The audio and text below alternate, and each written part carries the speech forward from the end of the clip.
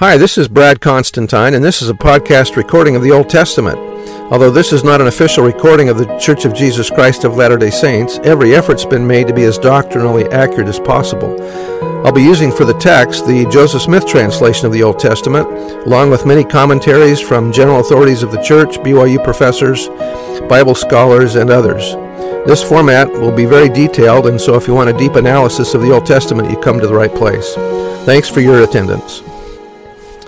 Hi, and welcome back to the Old Testament podcast. We're going to do Exodus chapter 10 in this episode, verse 1. And the Lord said unto Moses, Go in unto Pharaoh, for he hath hardened his hearts and the heart of his servants. Therefore I will show thee my signs before him, and that thou mayest tell in the ears of thy son and of thy son's son what things I have wrought in Egypt and my signs which I have done among them, that ye may know how that I am the Lord. And Moses and Aaron came in unto Pharaoh, and said unto him, Thus saith the God of the Hebrews, How long wilt thou refuse to humble thyself before me? Let my people go, that they may serve me. Else if thou refuse to let my people go, behold, tomorrow will I bring the locusts into thy coast, and they shall cover the face of the earth, that one cannot be able to see the earth, and they shall eat the residue of that which is escaped, which remaineth unto you from the hail, and shall eat every tree which groweth for you out of the field. And they shall fill thy houses and thy houses of all thy servants, and the houses of all the Egyptians, which neither thy fathers nor thy fathers' fathers have seen, since the day that they were up upon the earth unto this day. And he turned himself and went out from Pharaoh. And Pharaoh's servants said unto him, How long shall this man be a snare unto us? Let the men go, that they may serve the Lord their God. Knowest thou not yet that Egypt is destroyed or ruined? And Moses and Aaron were brought again unto Pharaoh, and he said unto them, Go, serve the Lord your God. But who are they that shall go? And Moses said, We will go with our young, and with our old, with our sons and with our daughters. With our flocks and with our herds will we go, for we must hold a feast unto the Lord. And he said unto them, Let the Lord be so with you, as, or if, I will let you go, and your little ones, look to it, for evil is before you. That's an Hebrew idiom, meaning you are bent on mischief. Not so. Go now, ye that are men, and serve the Lord, for that ye did desire. And they were driven out from Pharaoh's presence. And the Lord said unto Moses, Stretch out thine hand over the land of Egypt for the locusts, that this may come up upon the land of Egypt, and eat every herb of the land, even all that the hail hath left. And Moses stretched forth his rod over the land of Egypt, and the Lord brought an east wind upon the land all that day, and all that night, and when it was morning, the east wind brought the locusts. And the locusts went up over all the land of Egypt, and rested in all the coasts of Egypt, within the whole border. Very grievous were they. Before them there were no such locusts as they, neither after them shall be such. I wonder if it's blowing from the east, and that's the direction that the Israelites are going. I wonder if the Lord was getting rid of the locusts so that the Israelites wouldn't have locusts to contend with in the desert. Interesting. Verse 15, For they covered the face of the whole earth, so that the land was darkened, and they did eat every herb of the land, and all the fruit of the trees which the hail had left. And there remained not any green thing in the trees, or in the herbs of the field, throughout all the land of Egypt. Then Pharaoh called for Moses and Aaron in haste, and he said, I have sinned against the Lord your God and against you. Now therefore forgive, I pray thee, my sin only this once, and entreat the Lord your God that he may take away from me this death only. And he went out from Pharaoh and entreated the Lord, and the Lord turned a mighty strong west wind, which took away the locusts and cast them into the Red Sea. There remained not one locust in all the coasts of Egypt. A very decided advance is to be marked in connection with the eighth stroke, for Moses and Aaron, on the ground of Pharaoh's former confession of sin, brought this message from God to him, How long wilt thou refuse to humble thyself before me?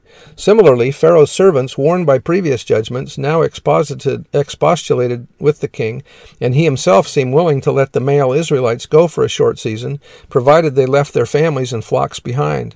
On the other hand, the hardening of Pharaoh's heart had also so far advanced that on Moses' refusal to submit to conditions, the king burst into such daring taunts as, So be it, Jehovah be with you, as I will let you go and your little ones. Look, for evil is before your faces, i.e., your intentions are evil, or perhaps it may be rendered so to it, Beware, danger is before you. Not so, go then, ye men, for that ye are seeking. The language evidently ironical. and they were driven out from Pharaoh's presence. We give the literal translations, and thus it came that when Moses stretched forth his rod over the land of Egypt, Jehovah brought an east wind upon the land all that day and all that night, and when it was morning, the east wind brought the locusts. Once more they were natural means which the Lord used, for the plague of locusts was common in Egypt, yet even the heathen used to regard this as a special visitation of God. In Scripture it serves as the emblem of the last judgments coming upon our earth. This plague, so much dreaded at all times, came now slowly from far off Arabia, upon the doomed land, more grievous than such visitation had ever been known, and to the utter destruction of every green thing left still in Egypt. Goshen alone being again exempted, Pharaoh felt it, and for the first time not only confessed his sin, but asked forgiveness, and entreated that this death might be taken away. Not for want of knowledge, then, did Pharaoh harden himself after that, yet now also it was not repentance, but desire for removal of this death that had influenced Pharaoh. No sooner had his request been granted than his rebellion returned, or carried. The storm literally carries the swarm of locusts. Generally, it is not the east, but the south wind that brings the locusts from Ethiopia or Libya. It was purposely from a long distance that they were sent, to show that Jehovah reigned everywhere. Verse 20, But Pharaoh hardened his heart, so that he would not let the children of Israel go. And the Lord said unto Moses, Stretch out thine hand toward heaven, that there may be darkness over the land of Egypt, even darkness which may be felt. And Moses stretched forth his hand toward heaven, and there was a thick darkness in all the land of Egypt 3 days. They saw not one another, neither rose any from his place for 3 days, but all the children of Israel had light in their dwellings. And Pharaoh called unto Moses, and said, Go ye, serve the Lord. Only let your flocks and your herds be stayed, or remain behind. Let your little ones also go with you. And Moses said, Thou must give us, or leave in our possession, also sacrifices and burnt offerings, that we may sacrifice unto the Lord our God. Our cattle also shall go with us, there shall not be an hoof be left behind. For thereof must we take to serve the Lord our God, and we know not with what we must serve the Lord until we come thither. But Pharaoh hardened his heart, and he would not let them go. And Pharaoh said unto him, Get thee from me, take thee to thyself, see my face no more, for in that day thou seest my face, thou shalt die. And Moses said, Thou hast spoken well, or the Hebrew, as you have spoken. I will see thy face again no more. Once more, unannounced, came the 9th stroke, more terrible than any that had preceded. A thick darkness covered the whole land except Goshen. There was this peculiar phenomenon about it, that not only were the people unable to see each other, but neither rose any from his place for 3 days. It was literally, as Scripture has it, a darkness which might be felt.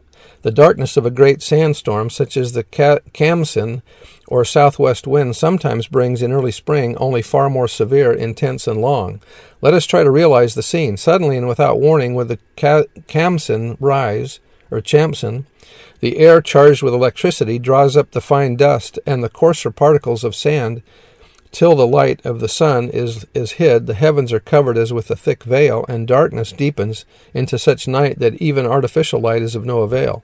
And the floating dust and sand enter every apartment, pervade every pore, find their way even through closed windows and doors. Men and beasts make for any kind of shelter, seek refuge in cellars, and out-of-the-way places from the terrible plague. And so, in utter darkness and suffering, 3 weary nights and long days pass, no one venturing to stir from his hiding. Once more, Pharaoh now summoned Moses. This time he would let all the people go, if only they would leave their flocks behind as pledge of their return. And when Moses refused the condition, the king said unto him, Get thee from me, take heed to thyself, see my face no more, for in that day thou seest my face, thou shalt die.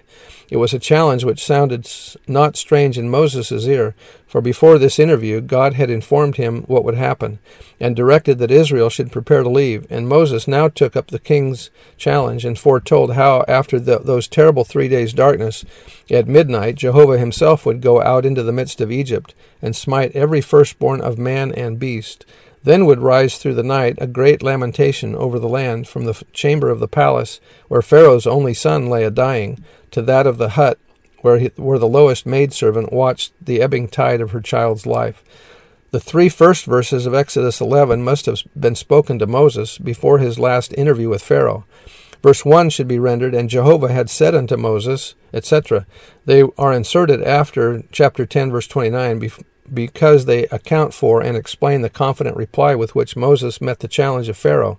Evidently, 11 verse 4 and what follows form part of that reply of Moses to Pharaoh, which begins in 10:29. If, as we have argued in this volume, the monarch under whom the Exodus took place was Thorhines II, it is remarkable that he left no son, but was succeeded by his widow, so that in that night Pharaoh's only son was slain with the firstborn of Egypt. But in Goshen, all these 3 days was light and festive joy. For while thick darkness lay upon Egypt, the children of Israel, as directed by God, had already on the 10th of the month, 4 days before the great night of woe, selected their paschal lambs, and were in waiting for their deliverance. And alike the darkness and the light were of Jehovah, the one symbolical of his judgments, the other of his favor. And anyway, that's the end of the chapter 10, and I'll see you next time. Bye.